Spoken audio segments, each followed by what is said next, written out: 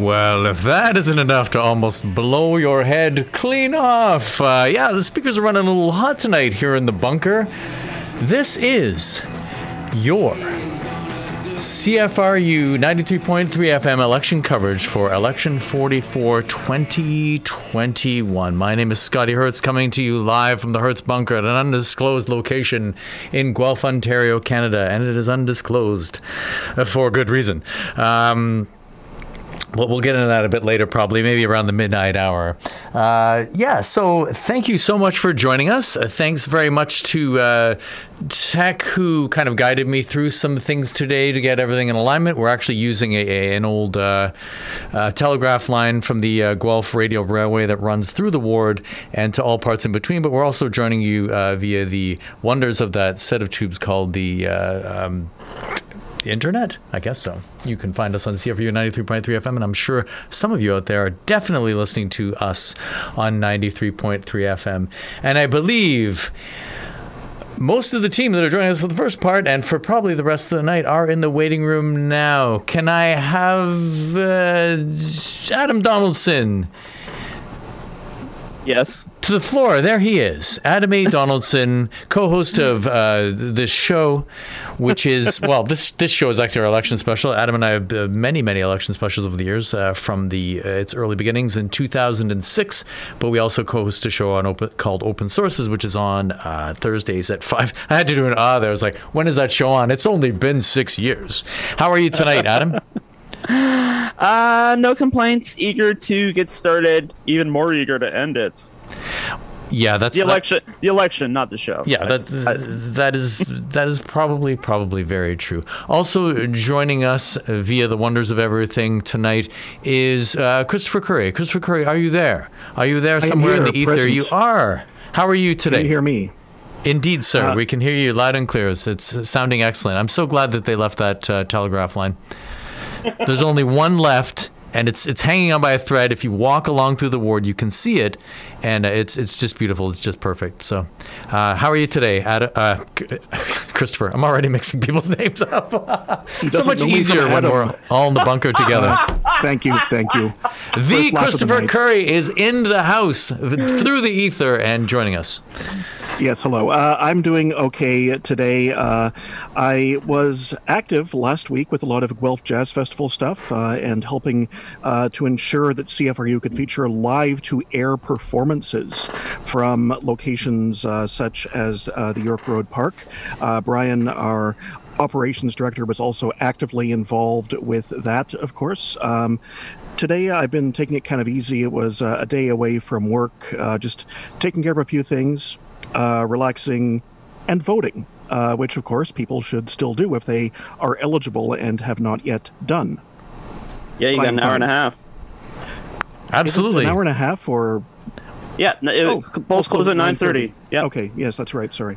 So I guess there's certain things that we still can't say, but we won't worry about that just yet. But until it happens, which it won't happen. But also, I'm very glad also to have joining us tonight for the first time. Although I believe he has been on this station at some point in time, U of G graduate, ex-president or former president of the CSA, Central Students Association, and a recent graduate of the Sheridan College New Media Program. Jack Fisher is in the house. Jack, how are you tonight? Hey, I'm doing all right. Let me know if you can hear me. This is, I guess, the first time I'm testing this audio. Yes, we're doing a lot on the fly, I guess, tonight, but we will get it sorted out. Yeah, not too bad. You can maybe ease in a little closer. Gotcha. I'm coming to you over the internet on Zoom, as we've all learned how to use that. Yes. This year. It's been a good day. I voted today. It took me longer than I thought I would for an empty polling station. I was registered to vote, but got bounced around because I only had a piece of photo ID and not my voter registration card. So it's all fun and games. Oh, they sent you to that line, right? The other line. Not the bad people's line, but it's like, oh, you don't have anybody to vouch for you? Go over there. Just go over there. Now, can I ask, Jack, because I know where our other two are today. I believe so. Anyway, where are you? Are you in Guelph or are you somewhere else right now? No, I'm actually I'm at my parents' house. Okay, you didn't have to get that specific.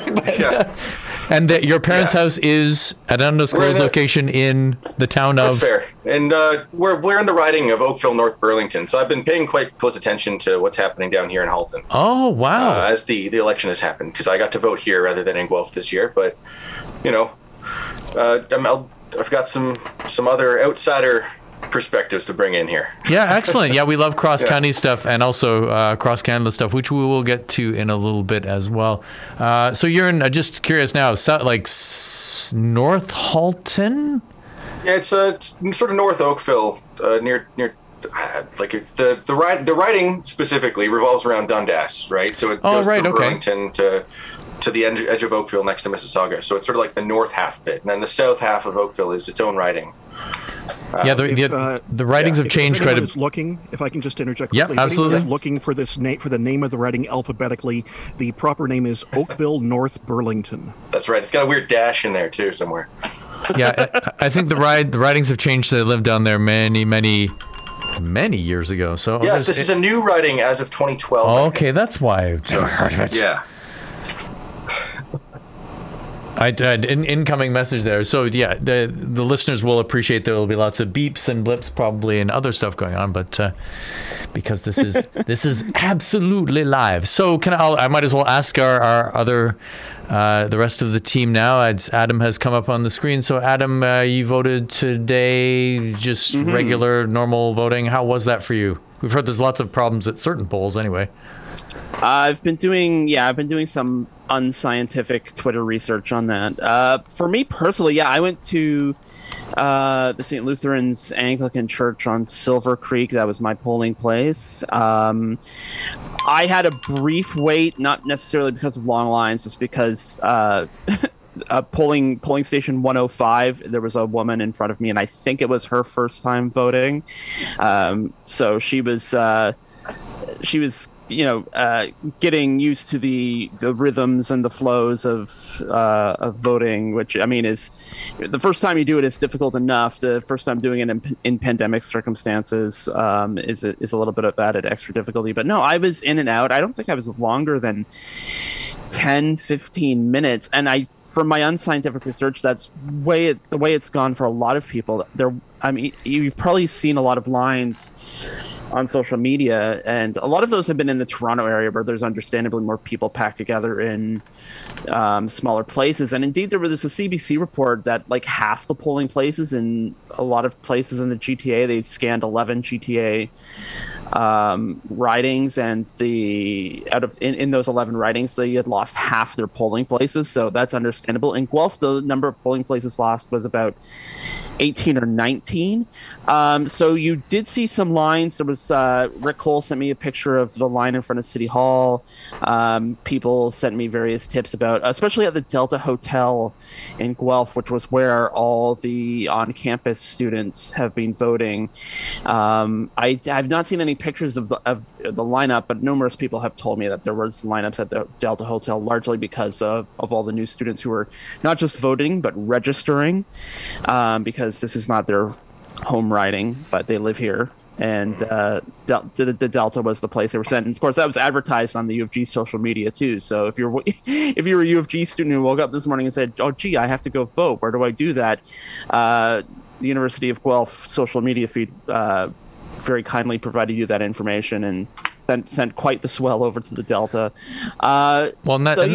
That's good to hear that it's been busy, because as we know, the polling stations have been taken off of campuses. And I'm very pleased to be joined by our first guest, Lydia Rajkan, who is a recently graduated student of the University of Guelph and is currently writing on occasion for the Ontarian for political matters. We've asked her to join us tonight. Lydia, how are you tonight?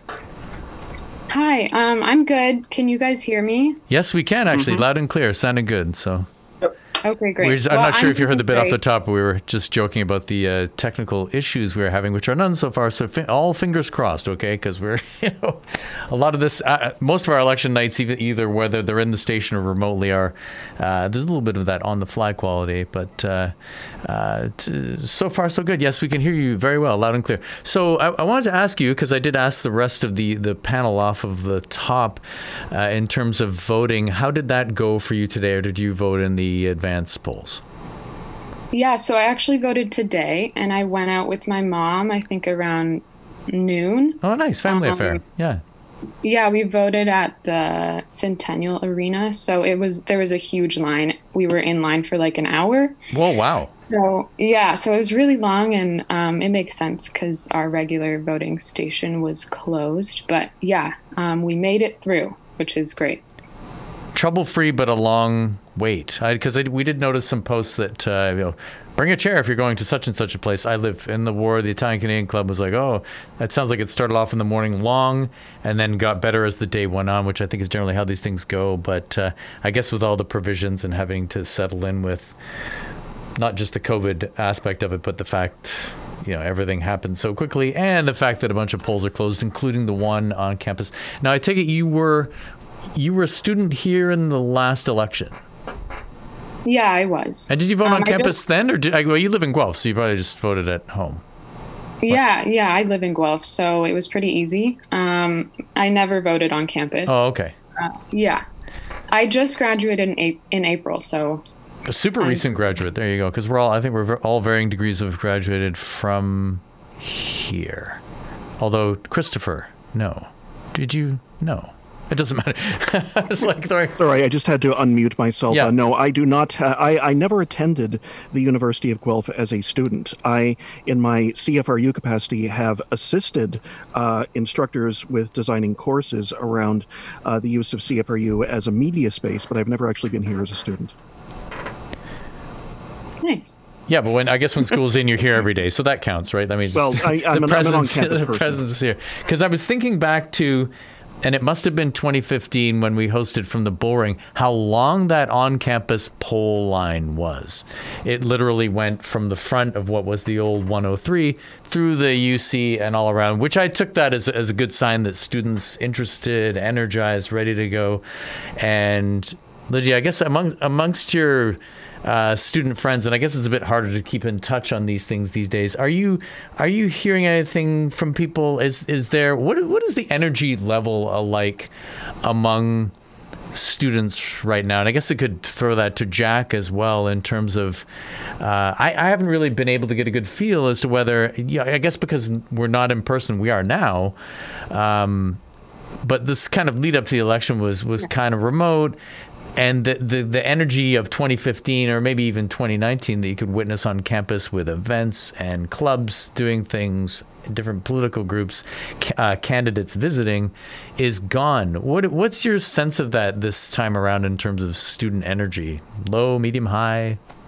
I think definitely low. I feel like, especially amongst my friends, there's been a lot of political burnout, I think, just from the pandemic and all these new crises happening. So people don't really want to talk about politics, especially students, because it's directly affecting them right now. So yeah, I think pretty low. And obviously on campus they haven't been able to run as many events to get people into the whole, like to get people ready to vote. So yeah, definitely low is what I'm sensing. And I think not having the Vote on Campus program was really difficult for students now because they're a lot less inclined to want to vote. It just makes everything harder for them. So yeah. And I would think there must be certain places where there are like the polling station just out of convenience or whatever would be at the college or the university, right? But like maybe more remote. I'm thinking about up north like Sudbury, maybe not Laurentian, but there's got to be places where that would be the default place to have a polling station. But it sounds like the lack of polling stations around, we know what's happened in Guelph and in other places, may be I don't know if they'll be able to measure whether that's going to be a deciding factor this time around in terms of, the number of people voting. One of my predictions is going to be record low. I don't know how right on I'm going to be on that, but it's like, yeah, I agree with that. I think I read. Sorry. Oh my goodness! I think somebody's muffins are ready. I don't know what's going on. That was your phone. I think I read that the having the vote on campus was like it allowed voting for young people to go up like a 12-point jump by 2015. So it was definitely a good program. I don't understand why they cut it. Yeah, that's what I was wondering. But yeah, there's a couple of things I'm thinking here. I remember 2015. I voted on campus in 2015 in that long line, and that was the first year of the Vote Savvy program, which turned into Future Majority, which is the new youth sort of lobby group just to get students out to vote. I wonder now, taking the polling places off campus, it would be really hard to track the statistics of that, because while on-campus students voted on campus, they were encouraged to vote in their home ridings at the time. So in 2015 and 2018, in the provincial election. So now if they're going to the Delta to register to vote in Guelph, I wonder if that will change the number of students who are especially on-campus ones, who are voting in the city rather than voting at home. Because, yeah, it helped the youth turnout, and that was a terrible blow to just sort of student organizing in general. Not having those center points of voting for young people, for the youth on campus sort of thing, is definitely going to have an impact in some way, one way or another. And to go back to your other question about my friends or people that I know who are students or people who are sort of still around the student sphere, I'm in a very different boat than Lydia, where it's the only thing in any conversation has been the election for the last month. Right. I mean, but that makes sense. I'm kind of I was in that circle anyways, even when I was in school. So you mean the political circle or the media circle or both? The student political circle, 100%. I mean, I ran for anything that I could put my name in for, right? And so that's sort of where my friends ended up being as well. And so, you do that enough times yourself, you can never look away again. Yeah, I think for me, I was also in politics a lot in university, and this year stepping away from it, not taking 3-hour courses a day of poli-sci kind of made me realize that there are other people out there, and they don't share the same interests. They're not as interested in voting. I had a friend who knew she'd be away in Toronto and wasn't worried about getting her vote in at all. And it was really shocking because I'd been around so many students who talk about politics all the time. But I think it's definitely the majority, because I don't think too many kids our age are into politics. I agree with you. It's definitely a smaller group than we want it to be. I found that in 2018 as well. Just when we were looking at the provincial election, after the sort of fervor that we had on campus around the 2015 national election, that was incredible, and there was all this talk about strategic voting and getting Harper out. When it came to provincial politics, it wasn't there because it wasn't trending. It wasn't a topic really we were talking about as a generation, I guess. And that's sort of the first time that I realized that I was in a minority of people around me, and around us at least, that was paying attention fervently. These things kind of ebb and flow, and if you watch politics long enough, or I guess if you've been old enough to watch politics for a long time, you can sort of see youth interaction, youth involvement go up and down. I mean, 2008 was a very big youth activation election that did result in another Harper minority government. Perhaps that's the reason why. But I mean, the 2004 federal election, which I remember because I was kind of around campus at that time, and 2006 as well. They were, and at 2011 to an extent, they weren't very big, sort of. In terms of the youth experience and activism on the university, they just weren't that big during that election for probably various reasons. It's just one of these things that you're going to have a really great interaction in 2015, and then it's going to ebb off again. And I think we're at the low part of the ebb. I think when we come around again to the 45th general election, whenever that is, we might see it start to pick up again. Could be pretty soon. It could be, yeah. Can I just ask a quick question, because I don't really think we spent too much time on this yet. Do people think that advance voting is going to be as big of a deal in this election, perhaps making the difference, at least to some extent, for the outcome, as some in the media have speculated? We know that likely, students won't in large numbers have voted in advance. But looking at the election more generally, will advance polling be a major story in this election? Go ahead, Lydia. Go ahead. Do you want to answer that? Okay. Put you on the hot seat. I'm not too sure if I know the answer to that. I definitely know that students are not fans of advanced voting or anything overly difficult. But I feel like looking at in the context of COVID, it makes sense that it would be increased. I also have heard that voter turnout is huge this year. So I feel like that's largely due to the advanced voting, maybe. Maybe I'm just guessing there. But yeah, it makes sense if it's going to be increased because of what's going on in the world. Yeah, some that's a good people point. think.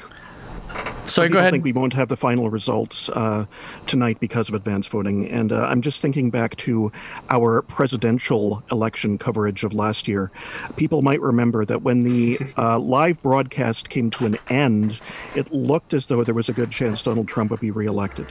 And we did note that advance polls had yet to be counted and that this could dramatically impact the end results. But we didn't know just how dramatic the reversal will be at that point in time. Well, it sounds like the holdout might be BC, which has, if I understand it right, a record number of special ballots. So the counting of those may take time, and depending on the margins, it might be the deal breaker on that we don't hear. There have been predictions that it will be a number of days before we hear the result, and that's entirely possible as well, considering how many paths there are to vote this year. There were about 880 some odd thousand mail-out ballots. So there are 5 million advanced votes. So, do that math. It's not a huge portion of the overall electorate, but I think to take what you were saying further, Scotty, it will, if there's a race close, if there's a race where there's 300 vote difference between the leader and the second place person, and it's the riding where there's 1,000 mail-in votes, that could change the calculus a lot. The question, I think, is because there was huge turnout at the advance poll. It was way up over 2019. The question is that a reflection of the active people who always vote in every election opting for advanced polls so they don't have to go to line up on E-Day, or whether it is reflective of an overall increase of voter turnout? My guess would be it's probably more people managing their time better, and also a lot of people still working from home, so it's easier to skip off for an hour and go and vote than it is if maybe you're working at an office, especially if you're working in downtown Toronto and you live in Guelph, for example. So I think that's the big question. Is the uptick in advance polls, is that a reflection of overall voter interest in this election, or just a reflection of the interested people getting it done early and out of the way because they were decisive about who they wanted to vote for? Jack, any thoughts? Probably have some sort of impact. Looking at the presidential election specifically, right? What we saw in the States was that the early votes, like you said, Christopher, it skewed politically, right? Where a certain political class or leaning person, the Democrats were voting via mail, essentially. And I wonder if that will be a similar sort of thing in Canada, or if it's more reflective of the pandemic itself. Are the people who voted early or voted via mail people who are more concerned about the pandemic? And does that translate into the way that they're going to vote? Possibly, I think. I am someone who has gone overboard with trying to avoid crowd situations during the course of the COVID-19 pandemic. Despite this, I did not cast an advance ballot. The reason why, if anyone is curious, I wanted to be sure that I would be able to wait until the last possible minute, not the last possible minute, but the last possible day before vote on the actual day of the election, just in case the leader or local candidate of the party I was intending to vote for did something so impossibly stupid that I knew voting for them would be a vote wasted. I wanted to ensure that outcome did not occur. Well, and that's possible too, because we've lost. I'm saying we've lost, but the election lost a lot of candidates along the way. It was like at least 2 of Conservative, Liberal, and New Democrat each, and I think there's some others tanked. And a Green. And a Green, yes. Yeah. So that, It's I mean, really that could be hard. significant, especially with like a 1 or 2 seat difference and one of them is gone. It's like it could entirely come down to something like that, where it's like, well, we lost those 2, we might have won those 2, maybe not. I don't know. I guess this is the stuff that remains to be seen. But is it me, or was that like a lot of candidates went down in flames before the election day this year? Like that might be some kind of record. I know they lose people all the time for various reasons, but this year in particular, it seems like a lot. I don't know. I thought it was kind of above, like below average. I don't know. That's how It I was kind of about felt. average, I thought. Yeah. Things like this happen all the time. Yeah. I Usually involving could- Twitter these days now. It's like, you shouldn't have tweeted that 5 years ago. You're done. It's not easy to find 38 candidates that haven't said anything foolish or controversial in public. This is a burden that parties have to deal with these days, or who haven't deleted it on time. Well, it's not even that. It's like, Raj Saini. I'm being flippant, but Right, I know what you mean, but I mean, it's not even just that. What I think I will note, it's like for Raj Saini, he survived 2 elections before this came out, like the allegations against him. So I mean, that was kind of bizarre that he wins 2 elections. He's kind of a steadfast, steady, reliable backbencher, and then and then one day he's not, and now depending on how the vote goes, I mean, that could be a Green seat by the time the night or the week is over. That's an interesting seat to watch. I just want to clarify, I wasn't trying to belittle any of the more serious controversies that have arisen in the course of this election. My point was that sometimes candidates can be forced to step aside for things that they said when they were in their teens on Twitter that were maybe more failed irony than intentionally offensive. It's happened, yeah. Right, so I just wanted to get back to Lydia for a bit because she's... I actually have something to add in. Okay. Let her rip. Yeah, so I was just thinking about how short the campaign was. And I feel like that was a huge reason and why I voted on the day of, because I didn't have the time, I felt like, to really consider all the candidates properly. Whereas before the previous federal elections, it felt a lot longer and like there was more opportunity. So maybe that would impact early voting. Maybe people weren't really ready to make that decision and they wouldn't have voted early because of it. Yeah, because Guelph, we were known for like the record of one of the longest ones where it was was it 08 where it was the by-election and then there was the election, and it just went on and on. If you think this one was long or short, it was like, oh my, that was unreal. I just remember talking election for so long and then it was like, oh, but anyway, so yeah. 70 days. And Snap. So, okay, well, I asked this of everyone also. I'll go to Lydia first in terms of the burning question: should Trudeau have called the election or not? Oh, okay. I don't know. I definitely was upset with the election being called. I feel like it's the worst time to do it. Everyone's stressed. The pandemic's not over. It would add to the stress to have a government change halfway through that. So I feel like that's a no-brainer. But in terms of if it's like going to help him politically, I don't know. I feel like it'll just be another minority government. I mean, I definitely think it will. So I don't really see the strategy in it either. And I think it just stressed out a lot of Canadians. So anyone else want to take that one? Or Yeah. I think it was a bad time. I agree with Lydia, absolutely. I don't think we're going to see a majority government. I don't think that's possible at this point. But I think time-wise, this was a bad decision based on sort of the political climate of North America and the world in this incredibly polarizing, unfortunately, pandemic that we're in.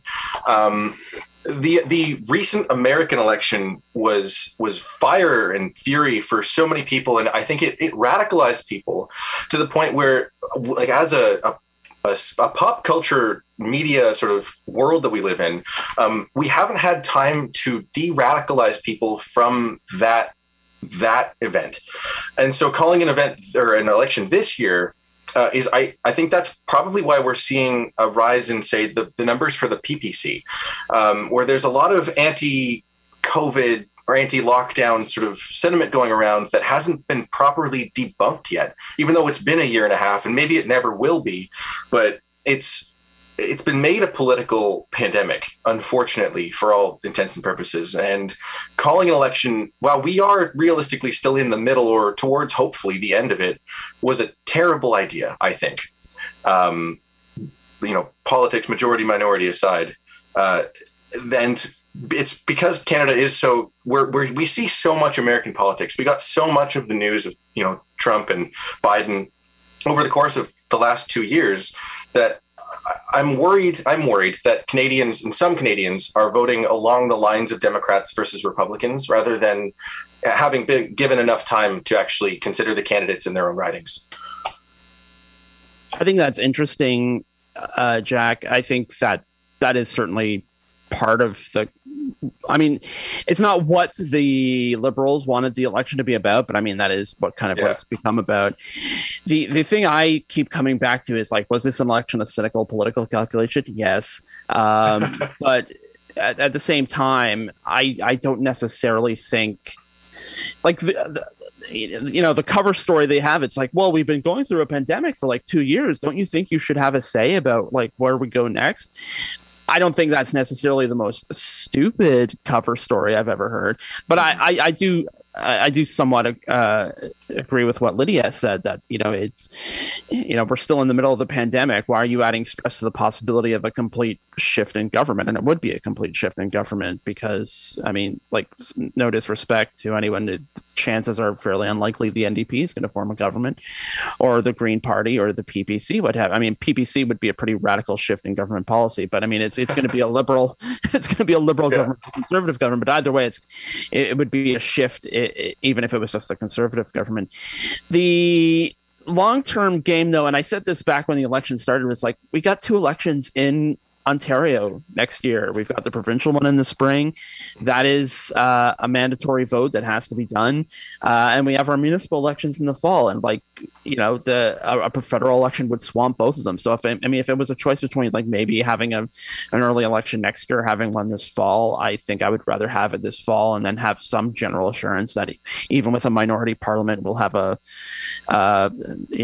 functioning government for at least a year and a half or 2 years after we get all these other elections out of the way. Granted, I'm a political animal and I'm thinking purely of my own enlightened self-interest, but I think I would also say, like, any issue, like, the bigger elections, the federal and the provincial elections, tend to swamp municipal issues anyway, and the municipal elections struggle to get that kind of attention anyway. So I'd hate to see, like, a federal election kind of override that and take vital attention away from talking about municipal issues with municipal leaders.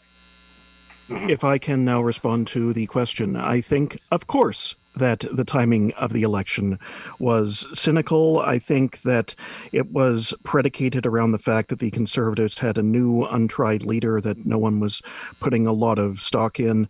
But I can't really be too upset about this. Virtually any time a minority government calls an election, it is due to opportunistic timing. Either they would call it or the opposition would call it by defeating them at the polls. And either way, it would be opportunistic. Moreover, had it not been for the COVID-19 pandemic, we could reasonably have expected an election this year or next. Elections have been taking place throughout the course of the pandemic. I am slightly, maybe on a personal level, bothered by the fact that we have to have an election around this pandemic with the attendant risks of that. But it's not something that can be avoided entirely. So, I mean, Yeah, because yes, but I'm not overly, but I'm not as bothered by it perhaps as some others might be. it's unusual this time around in that the government didn't fall. Like it kind of collapsed, but it didn't actually. Well, the government really didn't fall collapse. in 08 either. Collapsed is Or probably 06. a bad no, choice no, of 06. words, but I meant 11. Yeah. Stephen Harper called 2 elections of his own volition at times that he believed were good for him, operating from a minority government situation. This sort of stuff happens all the time. And again, I can't really be too upset about that dimension of it. for sure. Well, Lydia's going to be leaving us soon because we've got another guest coming down the pipe. You're obviously, you're still there. I can see you on the screen. Are you going to, you're sticking with the Ontarian for a bit? I know you're taking some time off school, but will we see your stuff in the Ontarian in the months to come?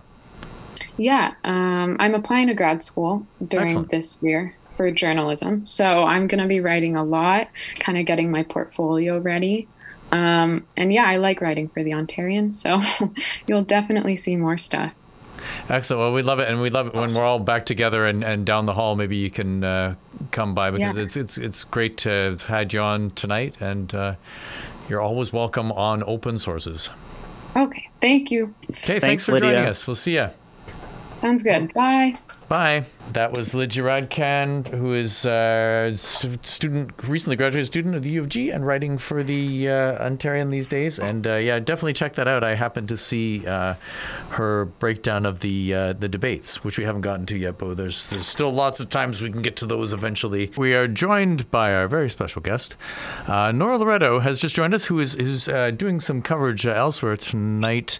So we thank her very much for taking some time out to talk to us. Nora is a journalist, author, co-host of a favorite of the Open Sources team, the Sandy and Nora podcast, and Talk Politics podcast, and has a new book coming out, Spin Doctors, How the Media and Politicians Misdiagnosed the COVID-19 Pandemic, from Fernwood Publishing, and that is being released, I believe, November 1st. Nora, how are you doing tonight? Hey, I'm always happy to join anywhere that's got a broadcast range in the town I grew up in. So. There you go. But people don't know this, but Nora is from Georgetown, Ontario, not unlike Adam Donaldson. You guys are taking over That's here. true. Yeah. Yeah.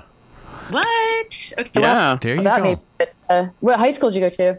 I went to GDHS. I was class of 97.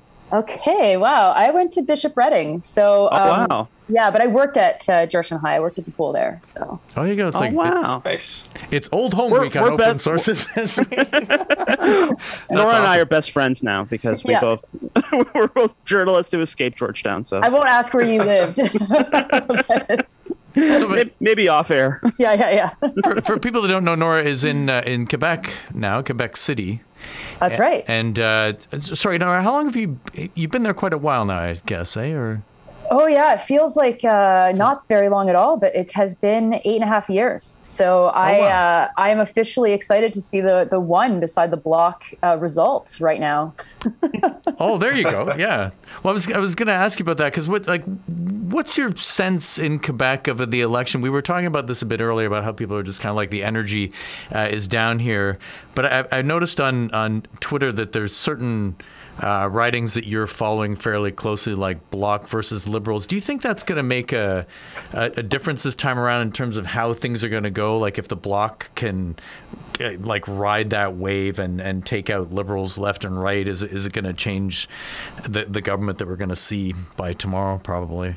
Right. That's such a good question. So normally, if someone would ask me what is the federal politics like, what's an election like for the federal government in Quebec, I would say most people don't really pay attention or care all that much.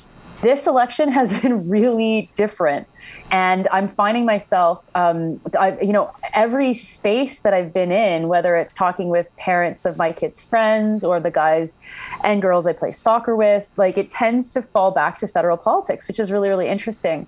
And so the last poll of the popularity poll that I saw in the province put the Liberals, the Bloc, and the conservatives at 32, 31, and 30%. Whoa. Okay. Wow. Yeah, neck and neck.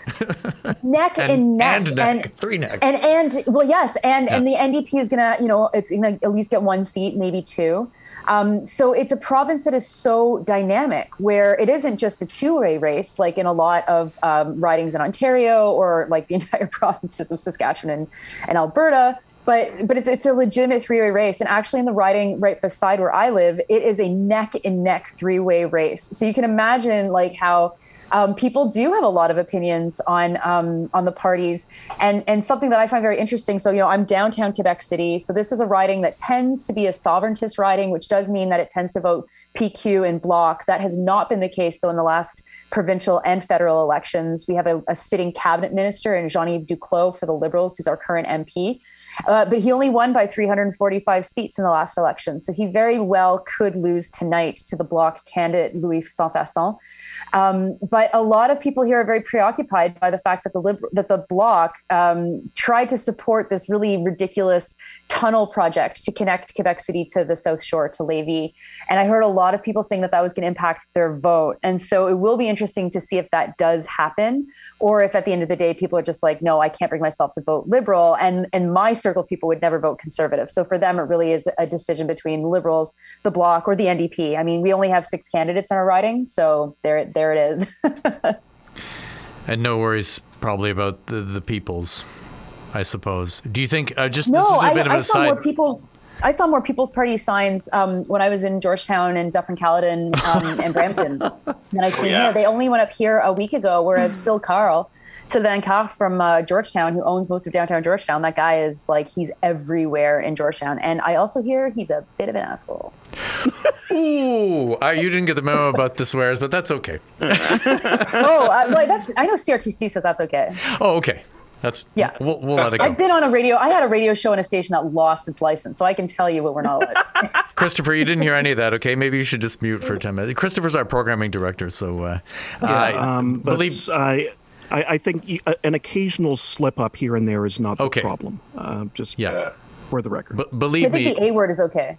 Yeah, I guess so. Believe me, Nora. I don't think it's forbidden as such. I'm the one with the crosshairs here in terms of swears, so it's especially the later it gets, because it sounds like it's going to be a really late night. Kind of in relation to your book there, this has been titled The Pandemic Election. I guess it is the pandemic election, and it seems to be, in this case, because of all of that, there's probably been a more of a provincial influence on this one in terms of others that we've had. I'm thinking specifically of, well, of course in Quebec, but in Alberta, a bit in Ontario, where we saw Doug Ford, completely disappear and prorogue and just get the heck out of the way. I can't really recall off the top of my head where what has been going on in the provinces has as directly affected an election, at least in modern times. And are you getting a bit of feel from that? Is kind of like that is how things are going back and forth, Yeah, I think that there's no question that the provincial politics are playing a huge role in this election, and you don't have to look much further than the radio silence from Jason Kenney until this past week, the prorogation of the Ontario legislature from Doug Ford, Brian Pallister literally just piecing out, John Horgan hiding under coats, Scott Moe also hiding under coats. I mean, these guys know that regardless of how connected they actually are to the federal parties that share their names or that share their ideology, in the case of Jason Kenney and Scott Moe, that it's a liability. And, in Ontario, traditionally, Ontarians vote federally the opposite way that they vote provincially. And so Doug Ford, extremely unpopular, really messing up the pandemic response, is a massive liability for Erin O'Toole. And so it's not a surprise that Doug Ford prorogued Parliament and has just not talked at all. And the distracting role that the provinces play means that we have not actually had a serious discussion about pandemic management during this election. There was no question in the debates, in the English debate or the French debate, the official debates, on how will you manage the rest of this pandemic, at all. There was a question about long-term care. There's, some kind of questions around recovery, but that is ridiculous. That is shocking that there was no discussion about the role of the federal government. And what I would have expected to hear if we were a normal country, which of course we are not, was why didn't you invoke the Emergencies Act? Why didn't you use the Emergencies Act to force all data collection to look the same, or to close certain massive industrial outbreaks instantly? Like, there were so many ways that the federal government could have intervened, very much within its power within the Constitution, and it did not. It didn't do any of that, and it left most of it up to the provinces. And so, surprise, surprise, we're seeing just this incredibly uneven pandemic at this moment, where things are really on fire on reserve, which is the direct responsibility of the federal government. Yep. Another thing that has not been discussed at all in this election. And things are on fire in Alberta, the Northwest Territories worse than Alberta, and Saskatchewan, versus like Nova Scotia, that's just testing the heck out of everybody, and they've managed to keep COVID at bay. So it's a real indictment on federalism, and it is a real indictment on the quality of our political discussions in this country, that is not something that was talked about during this election at all. Yeah, and that kind of leads into something else that you've commented on a lot of times, is how the media covers elections. In particular, the mainstream media. I sort of would remove ourselves, I guess, from this question a little bit. But I mean, how do you think that the mainstream media could do it better? You mentioned certain things about the pandemic and that, but there's lots of things that aren't being talked about at all. And we seem to be, and when I say we, I mean what we're presented with from other larger, I don't want to name an organization, but we know who we're talking about here, who kind of present their thing the way that they do, and the way the debate is presented, and it's all channeled a certain way. But like, how do you think that could be, this sounds like a massive ask, but how do you think that could be restructured to sort of bring more into the conversation, rather than just, 1 week it's the fires, and then 2 days later it's Afghanistan, and we're not, the focus just kept changing. Then it bounces back to pandemic, and now we're here today, and then tomorrow it'll be something else probably, right? Yeah, well, if I was making the decisions about coverage, I would take my journalists off of the campaign bus, away. Yeah. That would change coverage in a tremendous fashion, right? Like, having embedded journalists, in Afghanistan, is going to give us a story that is de facto driven by the candidates themselves, right? And that's all we got was, here are the 3 candidates today, and here's the big story on the campaign trail, right? And so there's really no ability to step back. There's no ability at all to analyze these things. During the debates, like asking a single question about, hey, Mr. Singh, what is your plan for climate change, or something like this, when you literally have the plan written out in front of you, because they have the plan, they have released the plan. You don't need to ask that question. So that's also something like very simple kind of fixes. But in a more fundamental way, the demise of local news, you can see that very, very clearly in this in this election, in the pandemic as well, where there's just no local voices to give pressure on the parties to really force them to take positions on local issues. And you really only see it in centers where there's a strong local culture. So, in Quebec City, there's a candidate who's running for the Conservative Party. His name is Alupa Clark. And Alupa was the MP before 2019. He took the riding from the NDP. And he was saying basically ethnic nationalism stuff in the newspaper, so the guy's not good. But you look at his flyer, and literally the number 1 and the number 2 issues are all about the environment and pollution, which I do not expect a single Conservative had on their flyer west of Montreal, Yeah, and I don't know if that's because there's a stronger local media here than there is in most capital cities in this country, or cities the size of Quebec City, or if it's just that the parties are so much different on the ground here because the culture is different. But that is so fascinating to me, and we don't hear anything about how the local races feed into the the leadership campaign. All we hear is what Singh said today, what O'Toole said tomorrow, what Trudeau said yesterday. Mm-hmm. And part of that was the pandemic too. Like you can have these big events where the leaders come to town, and not only the national press is there, but the local press is too. Things were kind of very much.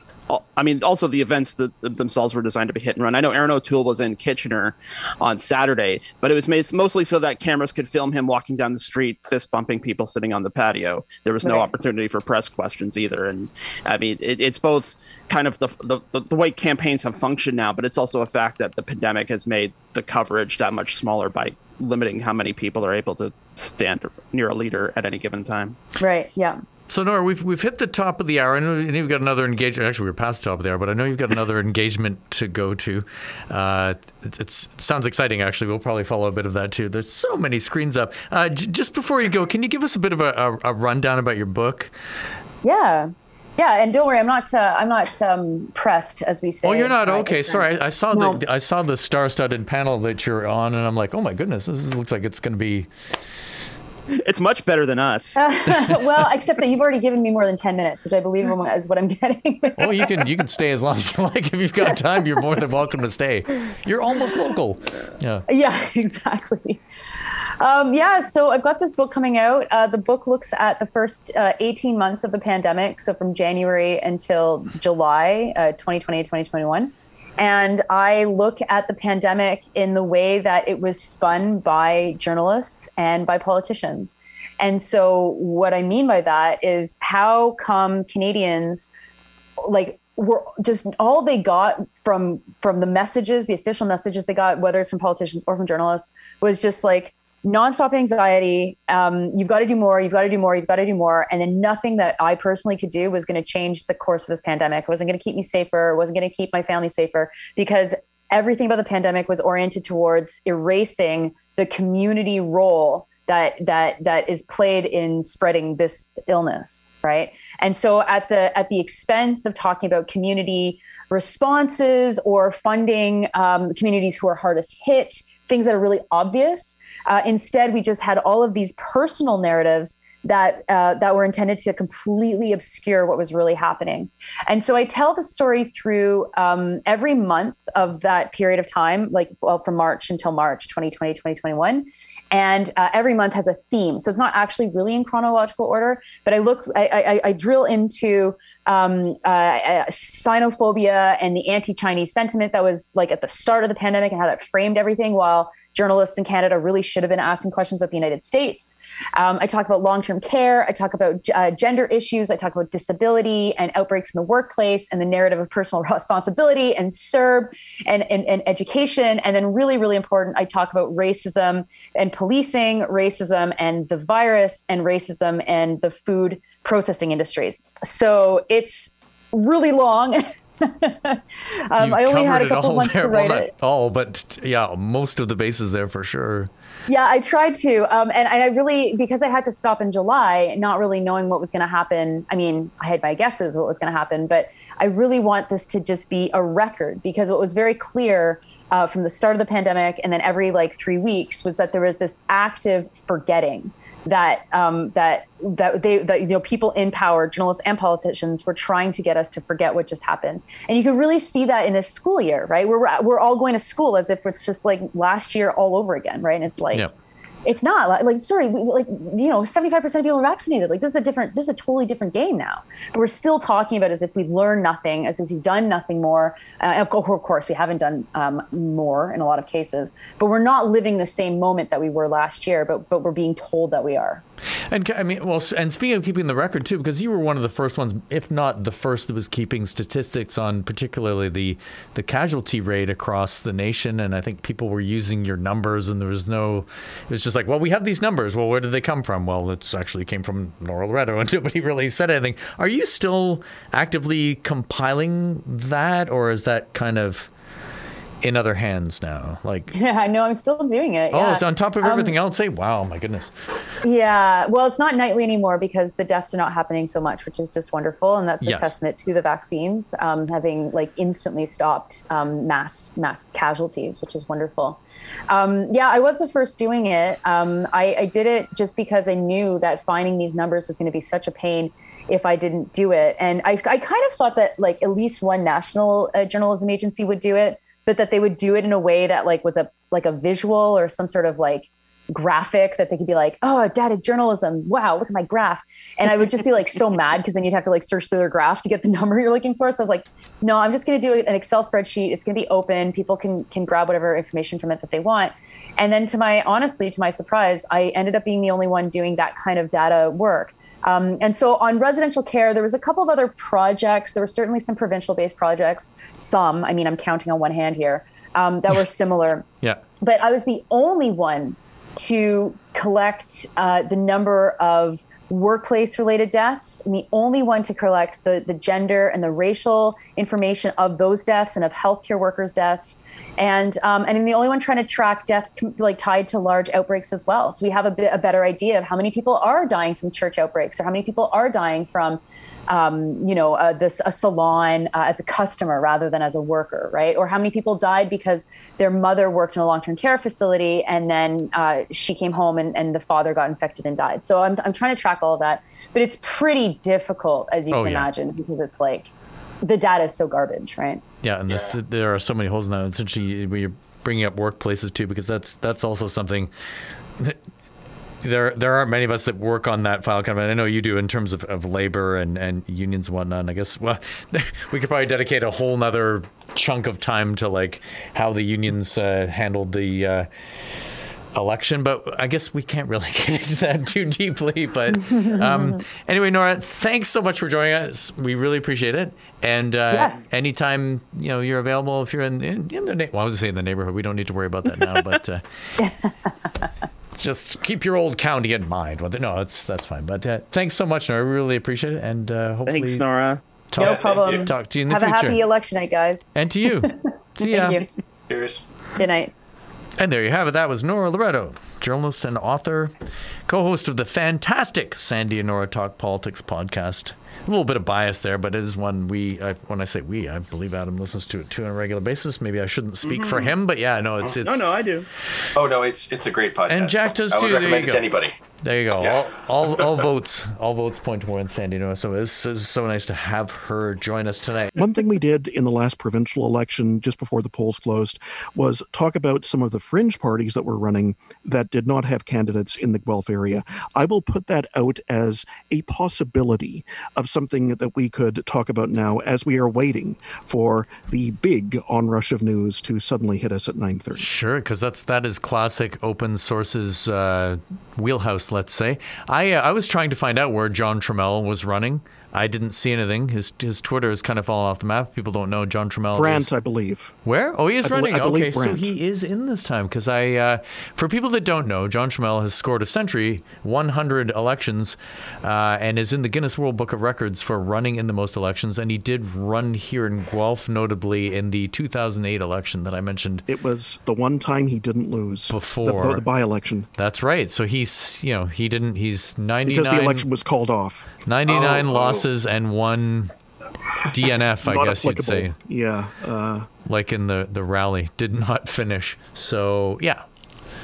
So he has, I don't know if he has a soft spot for Guelph. I don't know if he has a soft spot for anything. If you've seen his Twitter lately, he sounds like he's gone full conspiratorial. He hasn't gone over to the Peoples, who seem to... I have confirmed John Trammell is running in Brant this election. His 102nd election, by the way. And he is appearing on the ballot as John the Engineer Trammell.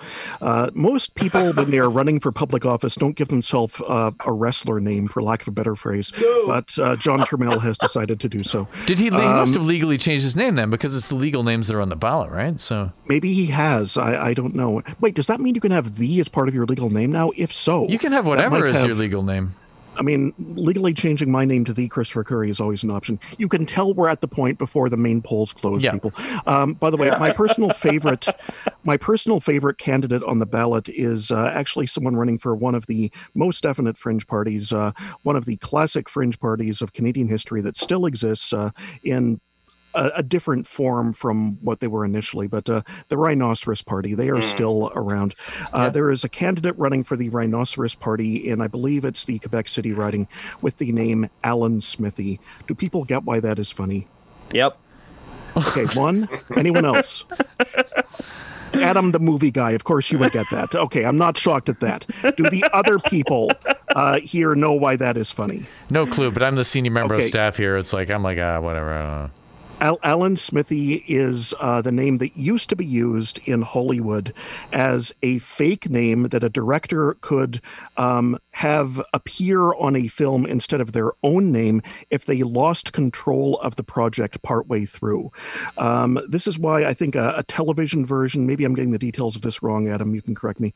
A television version of David Lynch's Dune was credited to Alan Smithy rather than David Lynch because they had to make so many cuts for the TV broadcast. And there have been other instances of famous people using the name Alan Smithy rather than their real name because they didn't want to be associated with the final version of the project. Now, Hollywood largely stopped using the Alan Smithy tag after Eric Idle of Monty Python fame released a film with the title Burn Hollywood Burn, an Alan Smithy film. The film is about an individual, a director, who loses control of a film but cannot get his name changed because his real name is Alan Smithy.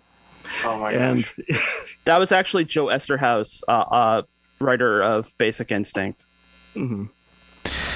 I think credits for this week. Eric Idle is in it, and Sylvester Stallone and Jackie Chan have cameos, but it was Joe Esterhaus. I thought it was an Eric Idle film. I apologize. I think that'd be cool if there was candidates named Sylvester Stallone and Jackie Chan. Idle plays Alan Smithy in the film, correct? Yes, that's right. Okay.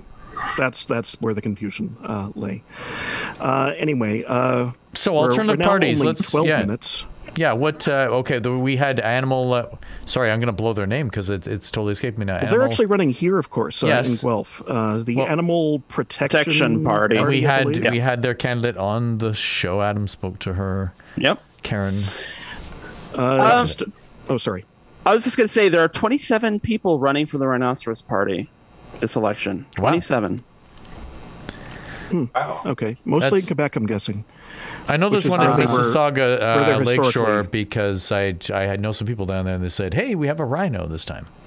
So the Rhinoceros Party actually finished second in 2 Montreal polls in the 1980 federal election. That was at a time when the Liberals under Pierre Trudeau completely dominated Montreal at the federal level. No other party had a chance of winning, and the Rhinos basically ran a savvy media campaign, acknowledging they were going to lose, but just asking people to loan them their votes because, hey, to be a good story.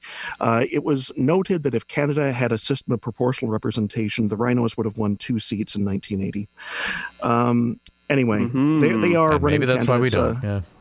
Some other So anyway, it is just past the 9:30 drop. Polls have closed, although as mentioned earlier in the show, many polls will still be open because especially the ones that are lineups outside of them. I think particularly the ones that still have lines outside of them. It sounds like one of them may be local over the Delta Hotel. No, not local, but local to Guelph. There's probably others in town because, as we know, there are less polls to go around now, so it's a lot busier, and some have been busy all day.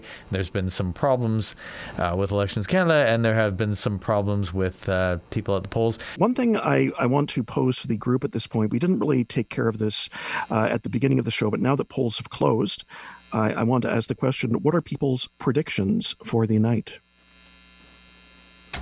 Oh, you mean like a total, what is... Well, predictions, overall predictions locally, predictions in the region, anything you want. Okay, let's put that to Adam. Oh, dear. I think it's probably going to be a smaller Liberal minority. I think... there are a lot of factors going into that. Number one is it wasn't a great campaign for Trudeau. He wasn't able to leave a lot of the stuff behind, like the question about why there was an election and broken promises and from the past and things like that. He just couldn't escape it. The old Trudeau charm just couldn't work this time. But having said that, you have Aaron O'Toole, who's a new element in the race. This is his first election. He's coming off a leadership race where he's saying things like take back Canada, we need to fight for free speech and all that. Now he's kind of running to the center. People aren't sure what to trust. Like which Aaron O'Toole is the real Aaron O'Toole, I guess, is kind of that. And Aaron O'Toole ran a very good campaign too. And the other thing I'll point out is that Trudeau had a rough first couple of weeks, and especially rough, the news cycle wasn't working in his favor. Aaron O'Toole had this. Afghanistan in particular. But Aaron O'Toole had the same problem in the last few weeks, and it forced him to cancel his leadership profile on CTV National News. They did like a sit down interview with for 5 minutes. Well, I guess they edited it down to 5 minutes with like each of the national leaders. So with Singh, with Trudeau, with Paul, and then Aaron O'Toole's turn came up and he welched last minute. Not a great sign, and not a great sign of confidence if you are going into election day feeling like you're the prime minister in waiting. So I think just all these factors together, there's nothing particular. I mean, Nora outlined a lot of the issues with the pandemic response, but I mean, just from looking at the whole thing generally, it's not like we had 700,000 people dead from COVID. So just by, the worst case scenario, Trudeau hasn't done too terribly. So I think he will probably manage to win the night. And I'm going to go so far as like, no matter how this night ends, whether he wins or loses, it's his last election. He can't run again. He's too tarnished. He's been beaten up too many times in this election. Locally, I think Lloyd Longfield could be accused of hunting people for sport at Guelph Lake Conservation Area, and he would still probably win. But the running man. I have that feeling is all. Like Lloyd hasn't gone out of his way to offend people. He's what is that thing that measures your timing on top of the piano, the metronome? That's Lloyd Longfield in a nutshell. So I'd be very surprised if he didn't win locally.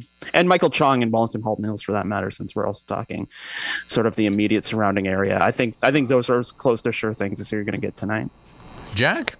Yeah. I honestly should have been paying more attention to Guelph. I'm sure Adam has that on lockdown. I know where I'm at. So earlier we were talking. I'm currently in the Oakville North Burlington riding, and so in 2012, Burlington and Oakville were sort of split down the middle. So there's 3 ridings between the 2 towns/cities. Here, I think based on just everything that I've heard and seen in campaigns, we're looking at the Liberals sort of also keeping their seats.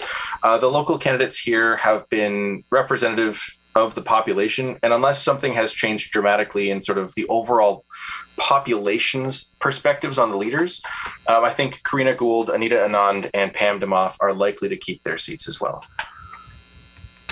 So that's Karina Gould is Burlington, Pam Demoff is the Oakville North Burlington, and Anita Anand is Oakville proper. Right, so Liberal across the board.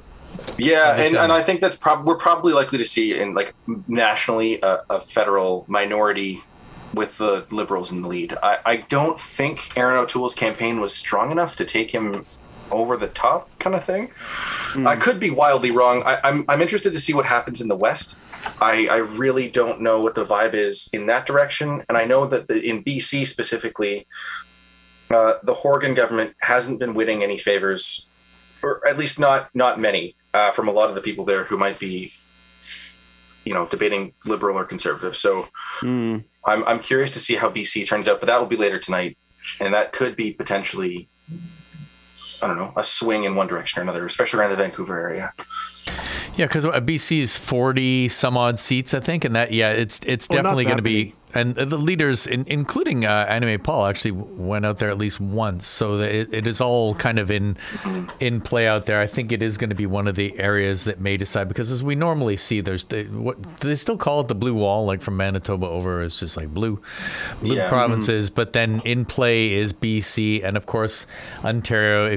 We're still in the world where if you don't take Ontario and pretty much a good chunk of Quebec, then you are not the government. I think there is definitely something to Nora's theory about the close seats in Quebec. That will be something to watch, because as we've seen particularly the debate, but there was a little bit, it sounded like there was a little bit of a bump there for the Bloc, because Quebecers tend to kind of close ranks when you go after them, right? It's like, you're going to go after this? Well, hang on here. We've got our guy, and he's going to, so that may or may not play out, but it it's definitely going to make a difference in terms of, and I kind of align with Adam, and not because we do this show all the time either, but it's the strength of the minority. Think back to the beginning of this, which is only 36 days ago. The goal was Trudeau had a majority, and the Liberals had a majority. They had a majority in the crosshairs, and then it just starts to tip all the way through. It's like fourth wave, pandemic is getting worse. We've got tragic provinces, then all of the other issues that he's been beaten on, and adding to that, Aaron O'Toole didn't seem like this evil whatever that they were trying to make him out to be. Although in the final days there, over the past few days, you're hearing this, and Aaron O'Toole doesn't, people aren't vaccinated, and all of these points that are trying to hit him on, and he's like, no, I'm saying people should get vaccinated, and he doesn't seem like the kind of evil presence that they're portraying him as. Now, I mean, if he became the government, it remains to be seen what would happen. We wouldn't know until that happened, but he's not. He's definitely in play. Let's say they didn't rub him out, I think, like they thought they were going to. And then of course there's and I actually meant to ask Lydia about this, about Jagmeet Singh and his appeal to the youth. Is this sort of direct appeal? And it looked that way to me, that the NDP was definitely going for the youngins, and I can say that who somebody is who is in his fifth decade can say that, having seen the NDP over the years. But this time around, it's kind of like, we're just gonna TikTok it till we drop. And will that make a difference? Especially when we're saying that, when we hear that students, and I use students generally, but anybody within that age slice, are they as energized as a party like the NDP and perhaps even the Greens think that they are? Because they believe right now, I think, that they've got that vote cornered. But if that vote doesn't show up, like any vote, if your core doesn't show up, then your numbers are going to be terrible, right? So right, and that's true too. I think you could say under 30 almost in that category. Yeah. But I for me, who is somewhere between 20 and 30, I'm looking at that spread. That people who are on TikTok tend to trend towards the lower half of that, and whether or not they show up, like you said, is going to be a huge determinant in whether or not the NDP gets those votes. But also, where are those youth, right? Are they in Ontario and Quebec, where it matters, where the NDP are probably going to get their seats? They haven't run a terrible campaign, and I don't think they're going to lose anything dramatically. But I don't know if they've made many gains necessarily. And so was there enough of a youth vote to swing it? But was there enough of a youth vote for the people who don't remember 2015 and the strategic voting? Because that was when I was voting, regardless of how I voted, that was at the back of my mind. Should I be thinking about who's going to win in my riding versus who I actually might want to vote for one way or the other? And that was a huge media push that I'm sure I can't be the only one who remembers. And so that's anybody who was 18 in 2015, and that's still a lot of that youth vote that they're targeting. Are people now confident enough to vote NDP when they didn't necessarily in the last election or two? I don't know, but that's something I've been thinking about. I think it depends, because I think Jagmeet Singh made a pretty compelling case for not to vote for Justin Trudeau, but he didn't make a very compelling case about why to vote for Jagmeet Singh. Mm-hmm. And I hate to go back to these CTV interviews, but I did watch them all, and it just, he was sitting down, and I think the reporter was Omar Sajidin, and he said, what are you going to do with the Keystone XL pipeline? And Jagmeet Singh goes, well, it was terrible. Justin Trudeau bought it in the first place. It was terrible. And Omar Sajidin is like, yeah, so, but what are you going to do with it? Because you can't just have it hanging around half built. Do you sell it? Do you scrap it? Do you just write off? What are you going to do with it? And right. He couldn't answer the question. So, or wouldn't answer the question, or maybe didn't have an answer to the question. Yeah. Jagmeet Singh has to define himself beyond I'm Justin Trudeau, but cooler and more sincere, and I'll actually do this stuff. Yeah. Did he close that deal with voters? I'm not sure. It was just something I particularly picked up on, seeing he went great gangbusters with the Trudeau bashing, but I did not hear a lot of vote for Jagmeet Singh in terms of what that will get me, as opposed to having somebody who's not Justin Trudeau prime minister anymore. Earlier today, I thought to myself the most likely outcome would be another Liberal minority government, with the Liberals getting somewhat fewer seats than they did last time, but not a complete bottoming out. The Conservatives would likely gain some, the NDP would likely gain some, the Bloc would likely lose some. I'm looking at the numbers now as they're coming in, and not dealing with specific ridings, but looking at the bigger picture for the popular vote, I'm starting to think the Liberals might actually do better than people were anticipating based on just the numbers alone. Nick Nanos is usually pretty reliable as a guide to how elections turn out, the Nanos polling. And he did show something of a swing to the Liberals in the last week. And then at the very end, there was maybe a little bit of a swing from the People's Party to the Conservatives that was kind of balancing that out. The parties were basically neck and neck at around 30%. And I was expecting, as such, the Liberals to maybe lose the popular vote by a bit, as they did last time, but still come out on top overall. I'm skeptical now. Again, it's too soon to say. It's too early to say vis-a-vis the numbers coming in from Central Canada. And the Maritimes are still skewing everything, and they do tend to go more toward the Liberals. I'm starting to wonder if the Liberals might not end up in a better place than people expected. Probably not a majority. The one thing I'm reasonably confident, is that there won't be a majority government at the end of the night or at the end of the week when the final results are called. But maybe Trudeau will do better than people expected. A lot of what it means to be successful in politics is exceeding expectations. I'm not so sure this is going to be Trudeau's last election. Maybe on a personal level, I might prefer that to be the case, but maybe have a smarter person as the leader of the Liberal Party. That might be a nice thing. But I don't know if that's necessarily going to happen. I'm confident, of course, that there will be at least one party looking for a new leader when the election is over, the Green Party, of the major parties. That's a virtual given. But I don't know if Trudeau will decide that he needs to step down when all is said and done. Locally, Lloyd Longfield, Michael Chong will be reelected. No great shock there. And I will say Michael Chong, among, pretty much the entire Conservative caucus, he may be the one that I have the most respect for. So I have no problem with him going back to Ottawa as the representative of the area surrounding Guelph. Well, he's a regular guest too, so we're down with Michael Chong, right? So I'm not someone who's inclined to no. He's generally very popular, very well liked, but also willing to kind of deviate a bit and take a stand on his own, as we saw with his time with the Harper government. So that's when a lot of people from cabinet, right? Which almost no one the does. Only one ever, right? I believe. Yeah. I think you're right. Yeah, he's the only one ever. Way, so that's a lot of people. I think in the riding have massive respect for that. By the way, we've had, I think, the first called riding in central Canada, Mégantic l'Érable. Sorry for my pronunciation, I'm trying. This is in the part of Quebec where the Conservatives actually dominate, south of Quebec City and going into the eastern townships. It was expected the Conservatives would keep this riding. They did. Luc Berthold reelected. All right. There you go. Yeah. He called it.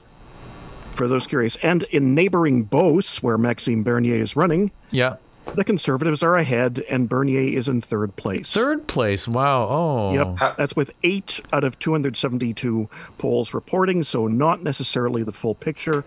I didn't think that Bernier was going to win. I didn't think the People's Party were going to win any actual seats. This would seem to bear that out thus far, but we don't know for sure as yet. No, I think the problem with a smaller party like that is that if you're busy traveling around rather than being the leader, being the leader rather than concentrating on the riding, and his family had a long history in that riding, right? Because it was his dad. His father used to be the MP. So it's kind of like we see this lineage in lots of places, from the Fords and you name it. I don't know how much of that was going on there, but just vote for him because he's fam. That's probably all. And he lost it last time, right? I don't know if that was a complete wash, or was it not by much? It was by a significant amount. Yeah, actually. so it's dream on, Mad Max. Speaking of really, leaders and the races they're in, I've seen some criticism this election of Amy Paul's decision to run in Toronto Centre, where she's not necessarily expected to win the seat. Is there any? Have you heard anything about that? Do you think she's going to win it this time? No. No. Do I think there will be a next time? No. No, the no's are pretty unanimous there, I think, Jack, probably. I don't know. Adam, what do you got? I'm going to reserve any call of time of death on Amy Paul's political career. We have to keep in mind optics, too. What are the optics of, ditching the first Black Jewish female party leader after one election, especially since Elizabeth May had she was party leader in 06, so she had 08, 11, 15, 19, and never grew the party beyond 3 seats. I think it's a bit. I think that would just be it would just look horrible. It would absolutely look horrible. Under normal circumstances, I would agree, but I think that the party especially under these circumstances. Because you also have to think about it through if it was just inter-party stuff, okay, but the Green Party of Canada never got more coverage on the news than when they were fighting each other, and I don't 100% know for sure that there are people working in the Green Party who are able to embrace this level of reality, but no disrespect to Green Party people, but just, from the naked political coverage of it, you guys were at each other's throats, and that's what gets the media's attention on you. That does not help the cause at all. They need to handle it. They need to handle their stuff, and they need to handle it internally, not in the press. And, that's incredibly difficult, but it's just whatever the Green Party's problems are not going to be solved by throwing Amy Paul under the bus tomorrow. No, I'm just saying. I was a bit confused because initially it was she's not going to leave Toronto Centre, and then all of a sudden she was in PEI and then East and West, and that's what a leader has to do. And I'm not sure if it was the rest of the party had said you need to go and do these things or it's going to be a complete wipeout. Now, just focusing on Toronto Centre for a second, you've got a strong, progressive Black candidate in Marcy Ian, who is very popular and well known, and was on TV for years.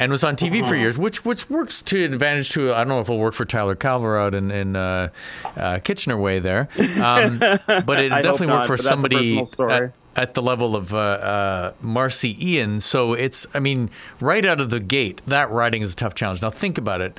Going back with Elizabeth May, she pretty much crisscrossed the entire country before she could find a riding that she could win. Remember, it was Nova Scotia. There was talk of her running in. Did she run in London, or she was going to run in London?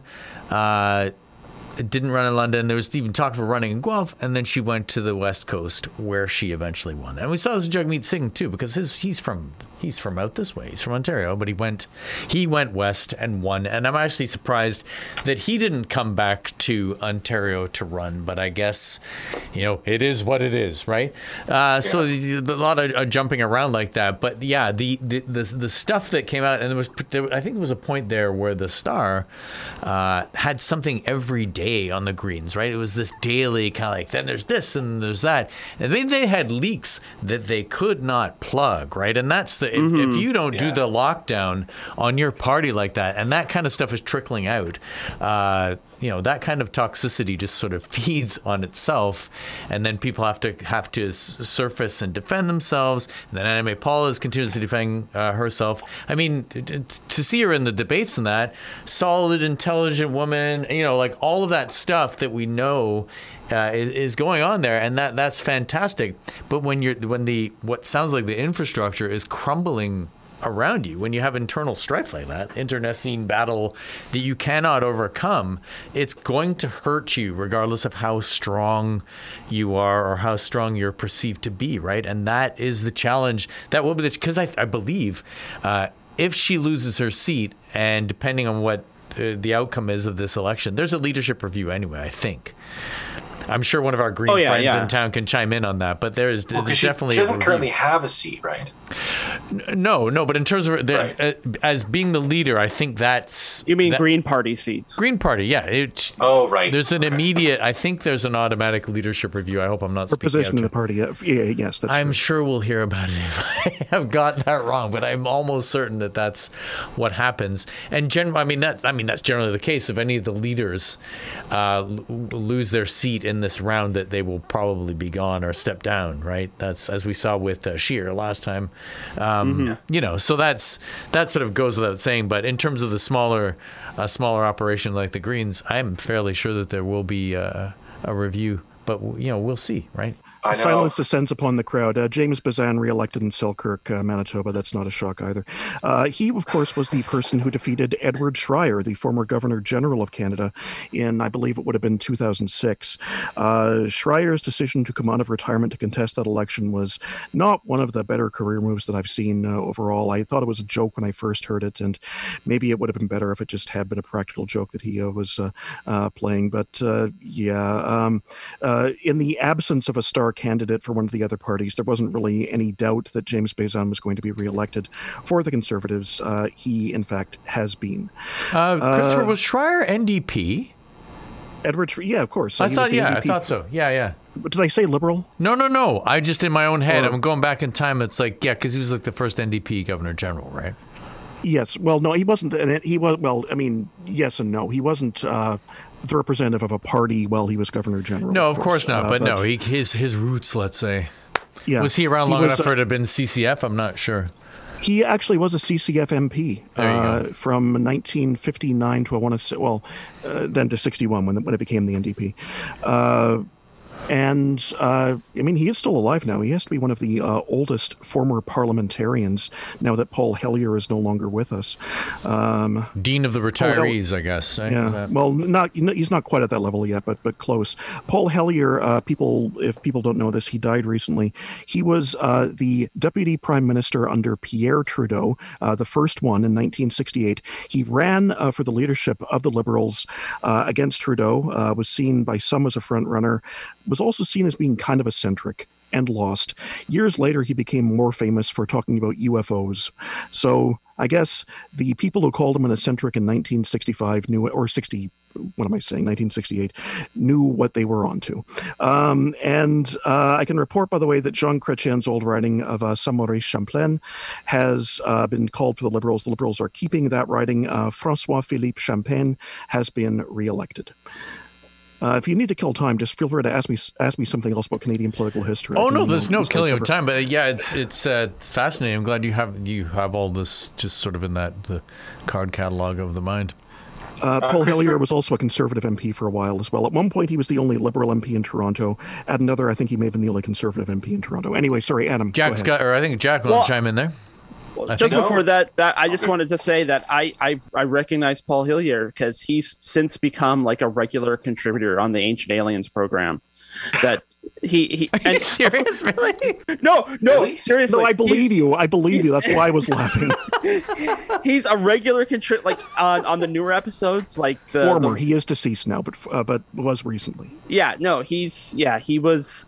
Are we talking about the same Hellyer? Yes, we are. Okay. Not Randy. No. Until very recently, he before his death, he was popping up weekly on Ancient Aliens. That sounds about right. He just died about a month ago. Okay, so for clarity. So yeah, all right. I didn't have that on my bingo card. The Ancient Aliens will get mentioned on our show. Okay, I was kind of skimming over this. Paul Hellyer was a cabinet minister under Pearson, then again under Trudeau. He left the Liberals in, I think it was 1971. He was actually, if you can believe this, one of the people. He provided most of the money to start up the Toronto Sun when it was founded as a paper. And he was almost going to join the Social Credit Party. He didn't. He joined the Conservatives, ran for the leadership in 1976. He was seen as the front runner, but he gave a bad speech when he was at the convention itself and lost kind of badly. He rejoined the Liberals in the 1980s, but then couldn't get a party nomination. He lost to John Nunziata in York South. And then he founded his own party, the Canadian Action Party, in the 1990s, and that continued into the 2000s. They're no longer around. They ultimately ended up becoming kind of a weird conspiracy fringe group, although under Hellier, they were something a little bit more than that at first. I'll put it that way. The alien stuff with Hellier came around somewhat later, and it definitely consolidated his reputation as an eccentric. Moving on from him, Carol Hughes has been reelected for the NDP in Algoma, Manitoulin, Kapuskasing. That's a riding I have some familiarity with. That is not surprising that she was reelected there. To me, this always goes back to how electoral reform is really necessary in this country. Just simply for the fact, these kinds of arrangements alone, it's like, come on, We haven't had a party clear 40% in quite some time for the final results. Yeah. I think, did the Conservatives get 39% in 2011, or did they get past 40? I'm trying to remember. Or was then that the one that had the lowest percentage, but they were the government? I can't remember. It was the lowest voter turnout. Yeah. In 2011. Lowest voter turnout, lowest percentage that formed the government, right? 35? Why is 35 jumping out? I can't remember. I don't know. They won. It was 39.5. 39.5 in 2011, and no party has managed to get that high even since then. I don't believe. Wow. I think the Liberals in 2015 were also at about 39%. I might be misremembering this one. I'm going to check before I 39.4. There we go.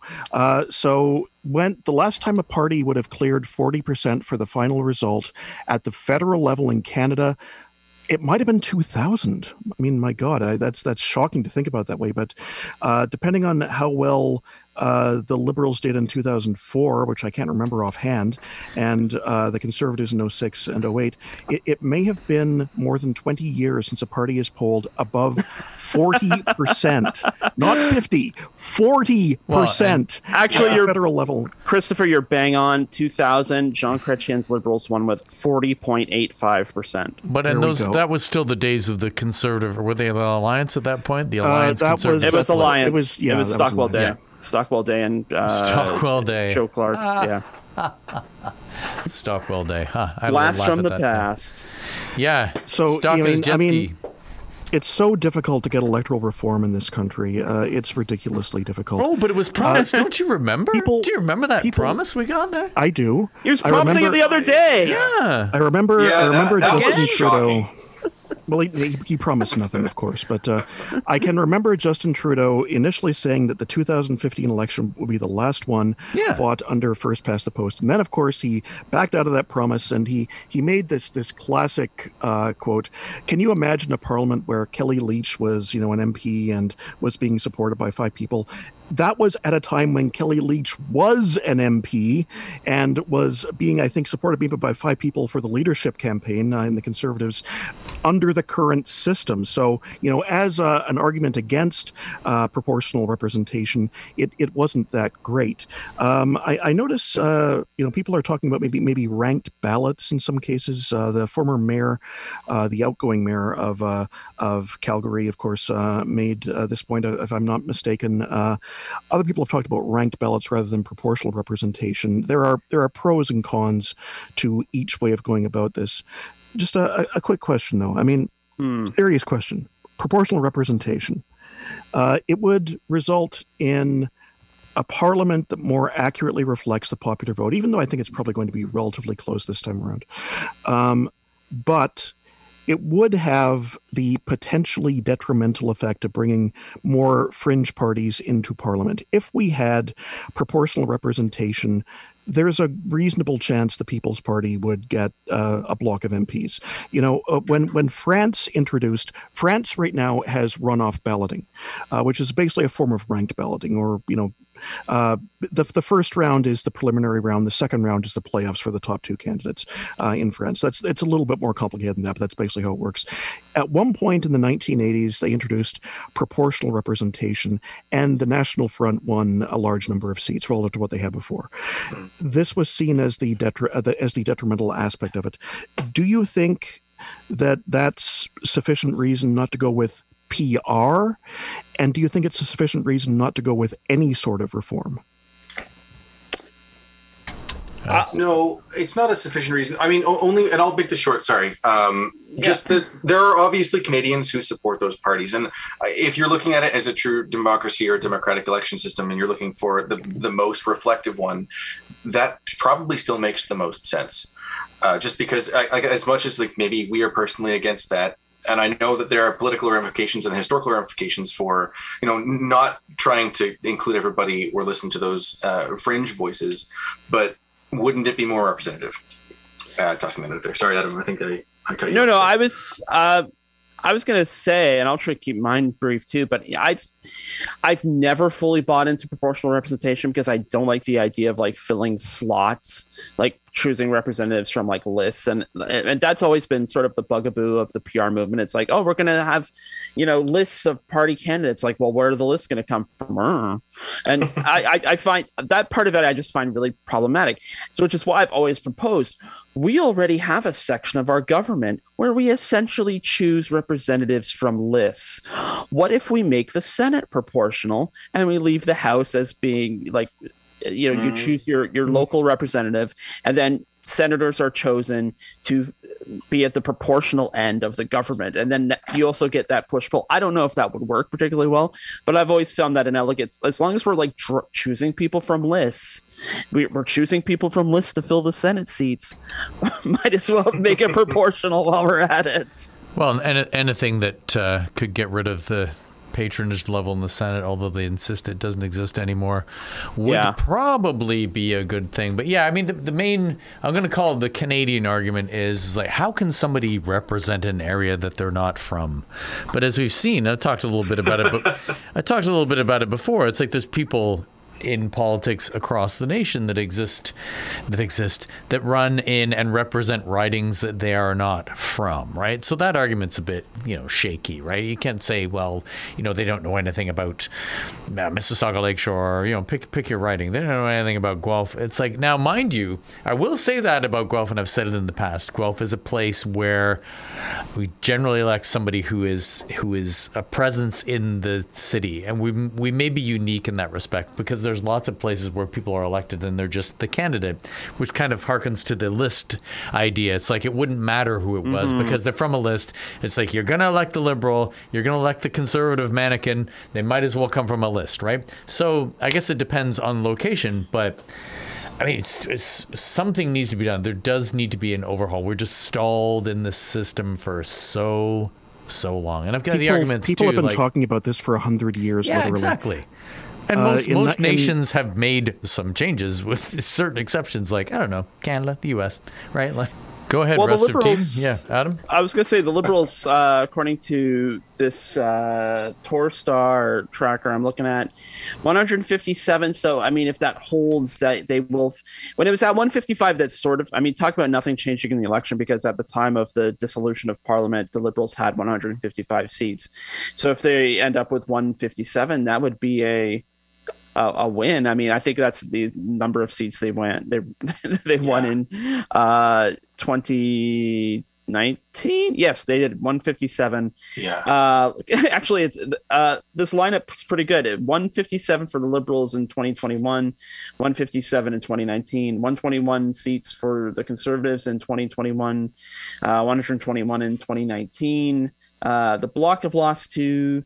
The NDP have gained 5, and the Greens they're down 1. Yeah. So, I mean, if you want to talk about like having an election where nothing changes, congrats. That seems to be what we got. I do want to make a point here about the Toronto Sun and Post Media as well. Normally, when Sun Media and Post Media go like full out ballistic against the Liberals, it's because they think the Conservatives are going to win. This is one of the few times I've seen where they've like put the throttle up to 11 in terms of their anti-liberal rhetoric, and it didn't actually pay off in terms of the end result. I don't know if I really even have a profound statement here. I just wanted to say that for once, maybe their shark-like sensibilities for Canadian politics didn't quite. And they also had to shoot. They also had to shoot in 2 directions, because there was that big like front page with like Bernier holding the crown over Trudeau's head, saying like, "A vote for the PPC is a vote for Trudeau." And probably the ultimate case of doing the right thing for the wrong reason would be telling people, "Hey, don't vote for the People's Party because Justin Trudeau is bad, bad, bad."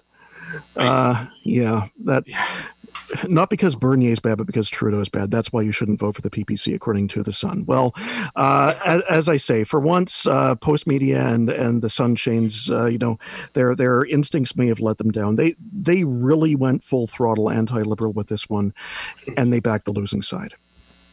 Right. No, yeah. We get the Sun and the Star daily, and it's been interesting to watch them both roll in with, different coverage, obviously. But the Sun chose Warren Kinsella as one of their main pundits for this election. And I don't know how well that would hit with like the voters that they were targeting, as the, Chrétien's like policy advisor. Yeah, but he hasn't been aligned with. He may still have a Liberal Party membership. I don't know, but he hasn't really been aligned with the party in quite some time. Well, he ran for the Liberals at one point, right? He ran for the Liberals. No, he's worked for everybody, but he ran for the Liberals, right? Yeah. In a Vancouver riding in 1997, yes. He lost to Ted White, who was an extremist in the Reform Party, which must have been embarrassing, but anyway. So the clock is running out. We're 5 minutes left. Can I get a 1-minute summary or wrap? I know it's a lot to jam in from each of you, starting with the person on the screen currently, Adam A. Donaldson. It is what it is. It's a status quo. I mean, if the intention for Justin Trudeau was to say, you have a say, you tell us how we're doing, the Canadians have had their say. They said, okay, you're doing just fine.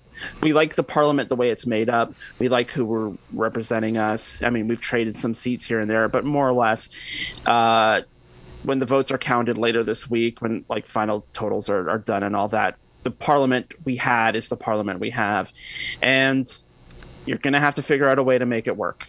And that's, I think that's where we were before this election. That's where we are now. There we go. Jack Fisher. I don't see a lot of change on the board. Minor victories, I think, for the NDP and the Conservative Party probably by the end of the night, but functionally, it's the same government we had 30-something days ago.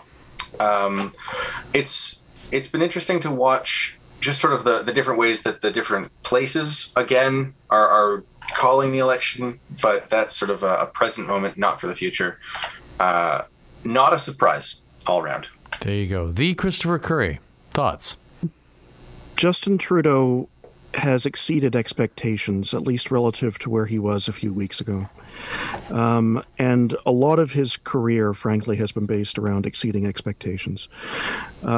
A line that I wanted to use in the 2019 election but forgot at the very last minute was that when on that occasion he won a substantial minority government victory as opposed to his father, who won only the narrowest of minority government victories in his second election. I was going to use the line, Justin Trudeau has exceeded his father's legacy, first time for everything. Well, just as, people have underestimated him, and not without reason sometimes before, he's actually come up with a not terrible result for himself and for his party. I think he can continue as leader on this basis, at least in the short term. I don't think the NDP can really call this that much of a victory. They've gained a few seats, but I thought they would do better than this. The Conservatives, seat-wise, have gained a bit more than I thought they would. Not by a lot, though. Mm-hmm. And I think that, Aaron O'Toole can obviously continue as leader. Whether he can get to the next level and sell himself as the next Prime Minister of Canada is another thing.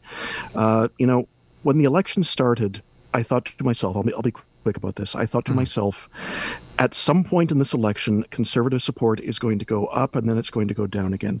And when that happens, is an important thing. If it happens early, the Liberals will be reelected. If it happens late, there's a good chance the Conservatives could pull out a victory. And when the Conservative numbers ticked up at the beginning of the election, I thought to myself, this is probably good for the Liberals long term. Now, it almost, if that was someone's plan, it almost worked too well. The Conservatives almost managed to gain a significant victory out of their early lead, but ultimately that didn't happen, as we now know, of course. Right. So anyway, Christopher, we are almost out of time. I want to clock out right at midnight because overtime kicks in. I want to thank you all for joining us. There's obviously going to be a bit more discussion on open sources Thursday at 5 p.m.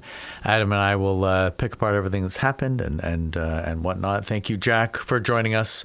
The rookie is now fully vested on the team, and welcome to the team. Christopher, once again, thank you for everything. And Adam, and our guests earlier, Lygia Radskan, and of course Nora Loretto, originally from Georgetown, Ontario, now from Quebec City. So thank you so much for joining us. You've been listening to the Open Sources Election Special here on CFRU 93.3 FM.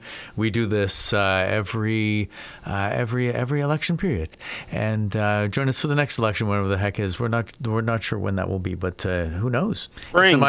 It's a minority, so it could be, sooner rather than later. Like 2 years from now. 2 years from now. There's an election in the spring, a provincial election in the spring.